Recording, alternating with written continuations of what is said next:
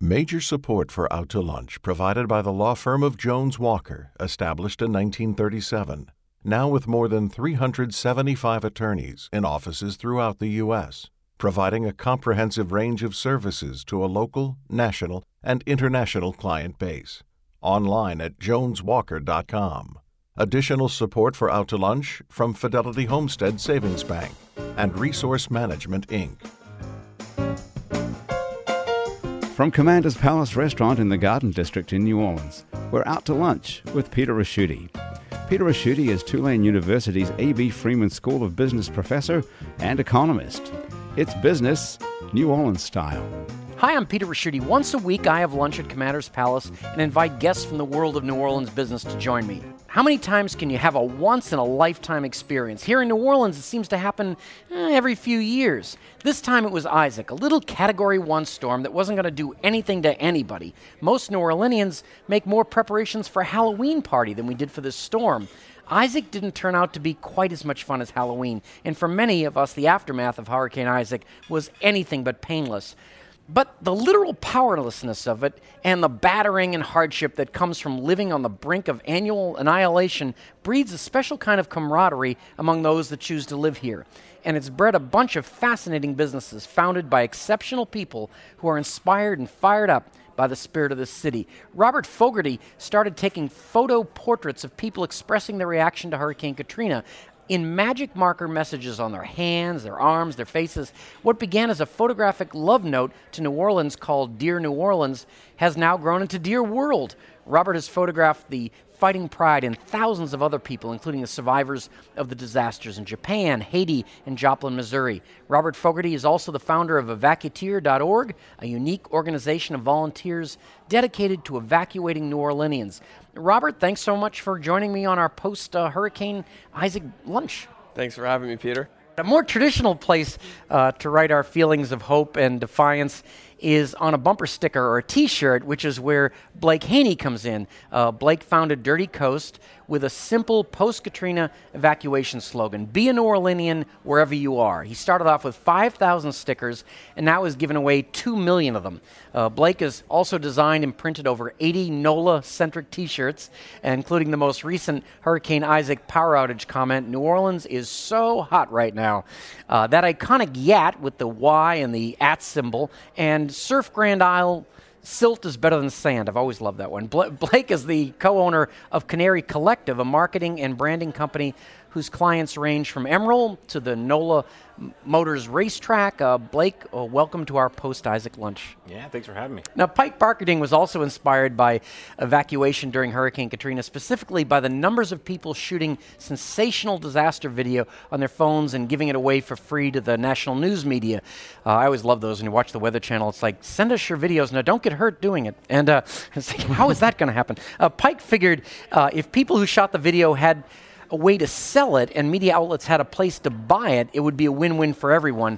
So he created Video.com, a sort of eBay meets YouTube. 7 years and many disasters later, Video.com is still going and growing in many different directions. Pike, we've talked about Video.com before. You've been a friend of the show. Welcome back to this Out to Lunch edition. Oh, it's great to be back. We put this special edition of Out to Lunch together because, I don't want to talk about all the difficulties we had with the utilities and all that. We can leave that to talk radio. But I want to talk about what good can come out of a struggle against the unique madness that is life in New Orleans during these chaotic periods. Robert and Blake, you both created artistic responses to the madness. Robert, your art is poetic. Blake, yours is, I guess we use the word acerbic. Why do you think you chose these particular avenues? Are they reflections of your personalities? You want to start? No. All right. Well, when Katrina happened and we had the federal levee failure, basically I found myself essentially starting a brand, a company that was perfect for exactly what everyone needed. And I look back at it now and it's like, wow, that was genius for me to start this T-shirt company and call it Dirty Coast. But that had nothing to do with genius. It just had to do with me happening to buy that domain name because it made sense. And then having a T-shirt company where I basically could put anything on the shirt that could possibly make fun of or comment upon our culture within Louisiana and New Orleans. And over time, the brand evolved, and we realized that if we design things that are a few levels deep that only you would really understand if you were from here. One, people would wear it as pride, but also it would basically, because our T-shirt really is a billboard, it would basically spawn on conversations with people who are like, what is that? And what doesn't make any sense to me, West Bank faux life, like what does that mean? How does that make any sense whatsoever? If you're not from New Orleans or know anything about the West Bank or our culture, you then, this whole conversation gets started. People are like, what? I mean, are you talking bad about the city or whatnot? And I was like, well, everywhere else, you have all this, all these expansions of thanks. You have, all these folks tearing down their cities, tearing down their historic buildings, neighborhoods, going out to the suburbs. And now everyone's starting to realize that they should go back to the city and they should have walkable neighborhoods and they need, local culture and all these things that basically we've had since the beginning of New Orleans. Every other city is now realizing they need to, invest in and try to build up. They want to basically find a way to create authenticity, and we've had it all along. So, as my friend says, he goes, every time we have a hurricane or a storm or whatnot, or a bad mayor, it's just, it's part of, it's basically just it's like a tax for living in the best city in the country. I was about to say world, but I went to Paris last year, and I was like, Paris. All right. They need some T-shirts. There's now. What about yourselves? Is it part of your personality? You're innately a do-gooder or more of an entrepreneur? How do you even view yourself? I lucked into my peer group being entrepreneurs and not, artists. That's really helped me kind of, view both of these projects in a way that can make them sustainable and kind of. Well, Rob, think about it. It's just we'll break the two businesses in half. The Vacuteer.org, you've been able to get some funding for that, I guess. Yeah, so Vacuteer.org that's a charity. It's a nonprofit. It's my volunteer job. Evacuating for profit. That would be a very bad model. So, I mean, that's your tried and true traditional NGO charity model, right? You're creating a value and a service that probably doesn't have a market for it, but you have to do it, right? So, our chief funding from that is the city of New Orleans. But of course, I'm not a staffer on that. I'm just the board president. And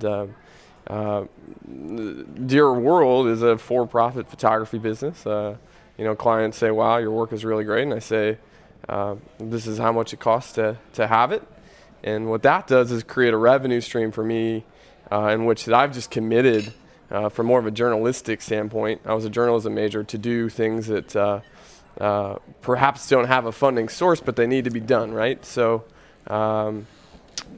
projects that really become the stories that I tell in convention halls and on universities around the country. So, Robert, you do a lot of speaking about what I'm like a poor man's Tony Robbins now, I guess.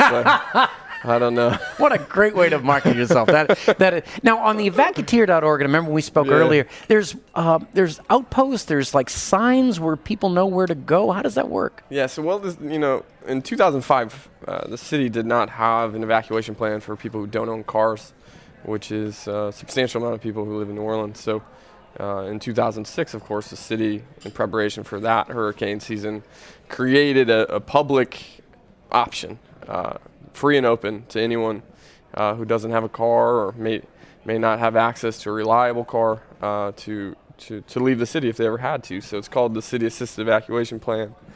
And it's a public plan. All Vacuteer does is recruits, trains, and manages the faith-based groups, the neighborhood associations, and the individual citizens who would like to participate in helping that plan move, right?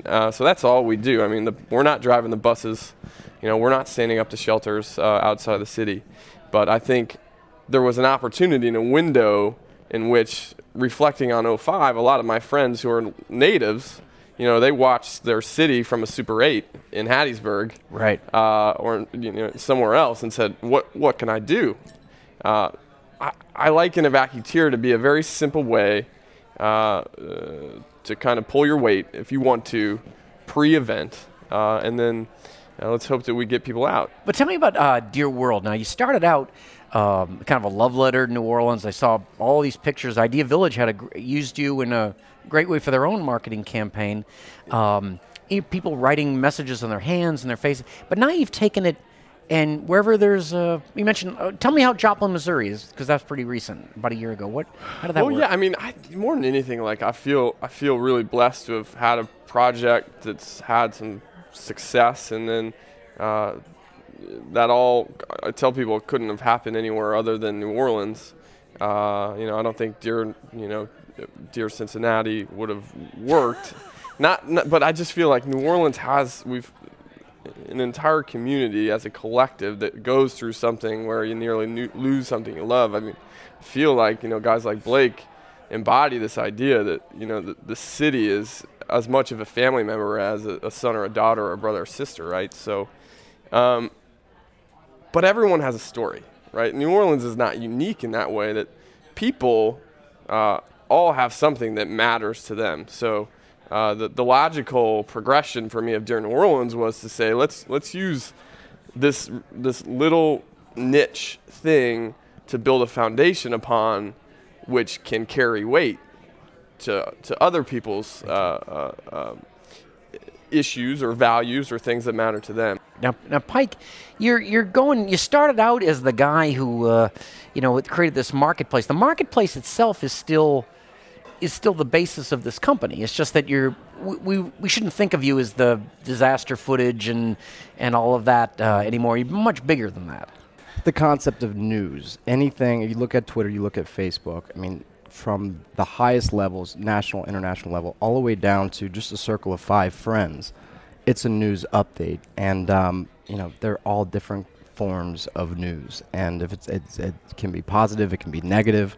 The negative stuff really sells. I mean, you're talking about Michael Phelps right now. You have Prince Harry running around Las Vegas. I think we've all done that. Right, and that's the sneaky stuff that I catch a lot of heat for in terms of facilitating, I guess, that content. But it's happening anyway. It's the reality. And what we're saying is that, what keeps me awake at night is the fact that people are getting heavily exploited for this stuff. I mean, it's not like, you lose something or it's a terrible thing that happens, but it's something that should not happen. If you have a product, if you capture something on film that's of value and somebody's going to make money off of it, why shouldn't you get a cut? You know what I like on this show, and I bring people in, they all tend to know each other. You guys all? Yes, yeah. We never met. I've never met Blake before. But you knew fan. Robert? And yes. Yeah, I talked to Robert before several times. Well, let's see. It's all where it is quite an entrepreneurial community here. Do you think people tend to help each other in this town? Well, that's something I've been saying since pre-storm, which was, and the fact that everyone in town who does anything knows everyone else. Well, it's a small town and everything, but anyone who does anything in this city knows everyone else who does stuff in this city, because there's very few people who do things in this city. I mean, really. I mean, people who really sit down and get things done and work like you would in New York, and they kick butt, they still have a good time. There's only like 100 of us. So we all know each other. Everyone else is just kind of hanging out, or they're a lawyer, suing and not suing each other and hanging out. Everyone downstairs is a lawyer hanging out. We're all up here making things happen, right? Cheers. Cheers. Yeah. Cheers making things happen.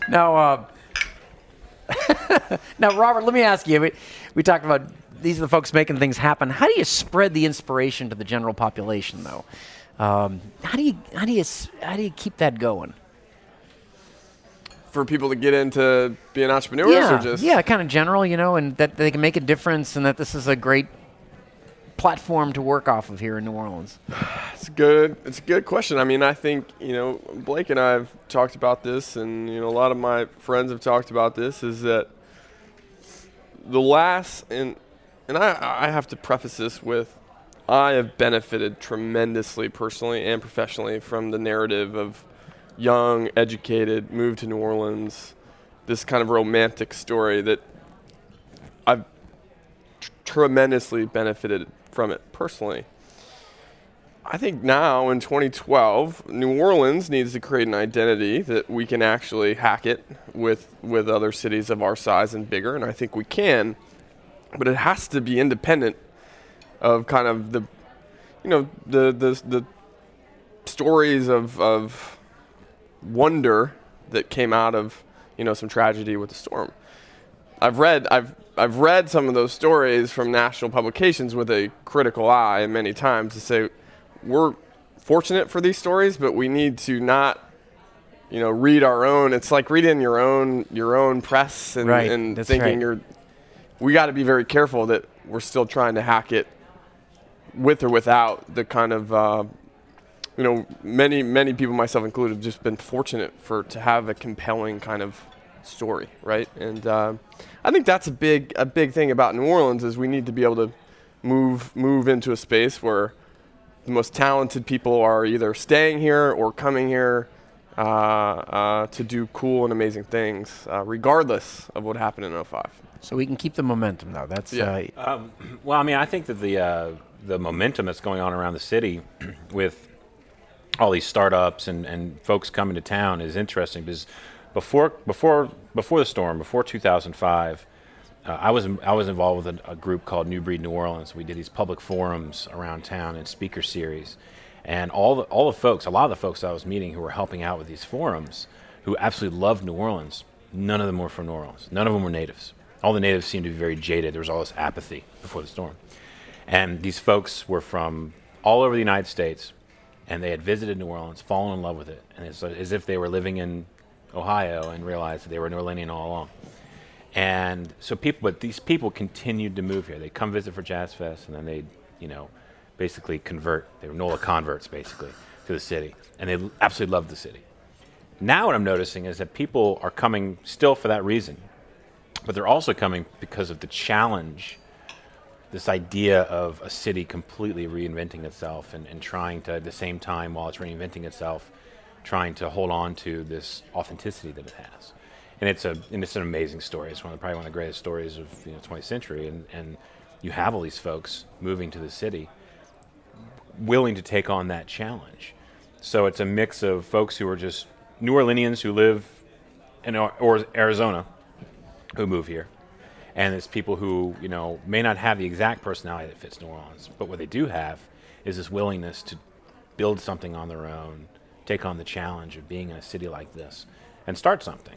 And so I don't think there has to be, other than just keep the tax credits going and be creative with business incentives, I think we just have to keep being who we are and being authentic and not changing for anyone, and at the same time being open to these new folks coming into town who want to try new things and start their own companies. So I don't really know if there is a formula. I think anything that you try and do that's really conscious breaks away from that idea of authenticity. I think it's just New Orleans continues to be what it is and continues to be great at what it is, which is just complete openness, complete creativity. Anything goes. And then at the same time, that works within business as well. I mean, I think projects like yours are really interesting with videos and photography.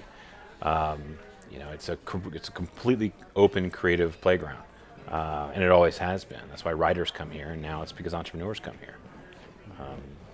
It's also a really small community. It's extremely supportive small community. And Pike, you could. When I think of your business, I think you could do this anywhere. But you're from here, but you've elected to stay. Right. Well, there's an interesting draw that Blake spoke very eloquently about, which is, it's New Orleans. It sells itself. Very happy to be here. Wanted to be here. And in fact, initially, I went out to Austin to build out Phase 1 development back in 2008, 2009, and that year I came back to New Orleans, and it's certainly inspiring. There's definitely a lot of movement, a lot of there's a culture here of entrepreneurship that I don't believe was here before, and it's exciting, but it can be better. From my perspective, there are a lot of great companies taking off, a lot of great initiatives.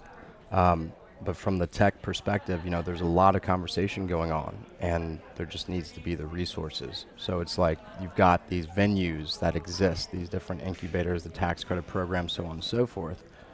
There just needs to be a little electricity pumped into the city in terms of funding these, getting, not for me personally, but, I have a lot of friends who I've made through just being an entrepreneur that are in the city and trying to do, us tech startup guys, we stick together, but and I've just been maniacally driven to make this happen in New Orleans. I want to do it here, and why not here? When you mention what you're missing, do you think we certainly have more venture capital than we had before, but we could use more on that side? Is it? Well, I'm not so sure. There is some venture capital. There is some electricity coming from out of state into the city. That's helping out a lot. I mean, you've got the Receivables Exchange is obviously a rising star. You've got AudioSocket, but these are, two entities that were previously connected in other realms. And what they're doing, a lot of that is it's begetting a lot more attention and focus on New Orleans startups. Which is great. It's all very positive, but there's a conversation going on that I think it can be the first phase, getting the nation's attention and having people take us seriously and take a strong look at New Orleans is great. And now there just has to be the follow-up, and I'm trying to be a part of that. Well, you are. You three are the big reasons for all this. Robert Fogarty, Blake Haney, Pike Barkerding, you're inspiring guys to have lunch with, I'll tell you that. After coming through the ordeal that was Hurricane Isaac, that frankly saw New Orleans quite severely crippled for a week, it's encouraging to be reminded of why we live here. You guys are great examples of the fun, the art, and the entrepreneurial spirit that is born out of this uniquely New Orleans life. Thanks for joining me on this special post-Hurricane Isaac edition of Out to Lunch. Thanks, guys. Thanks for having me. Great guests.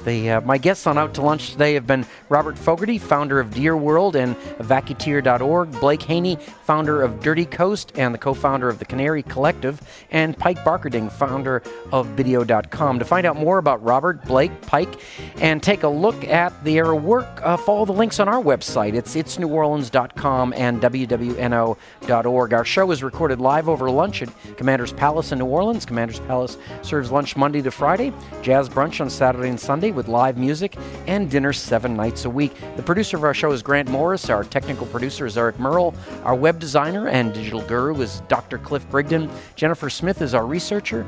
Mitch Foreman wrote and performs all the music on Out to Lunch. And you can keep up with our continuing adventures in Crescent City commerce by liking It's New Orleans on Facebook. You can sign up for our mailing list at itsneworleans.com. And you can follow us on Twitter. We're at It's New Orleans. To listen to past shows or to get this show as a podcast, go to wwno.org or itsneworleans.com. Out to Lunch is a production of INO Broadcasting and WWNO for itsneworleans.com and WWNO 89.9 FM. Until we meet around the table here at Commander's Palace, I'm Peter Ricchiuti, and thanks again for joining me on Out to Lunch. Major support for Out to Lunch provided by the law firm of Jones Walker, established in 1937. Now with more than 375 attorneys in offices throughout the U.S., providing a comprehensive range of services to a local, national, and international client base. Online at joneswalker.com. Additional support for Out to Lunch from Fidelity Homestead Savings Bank and Resource Management, Inc.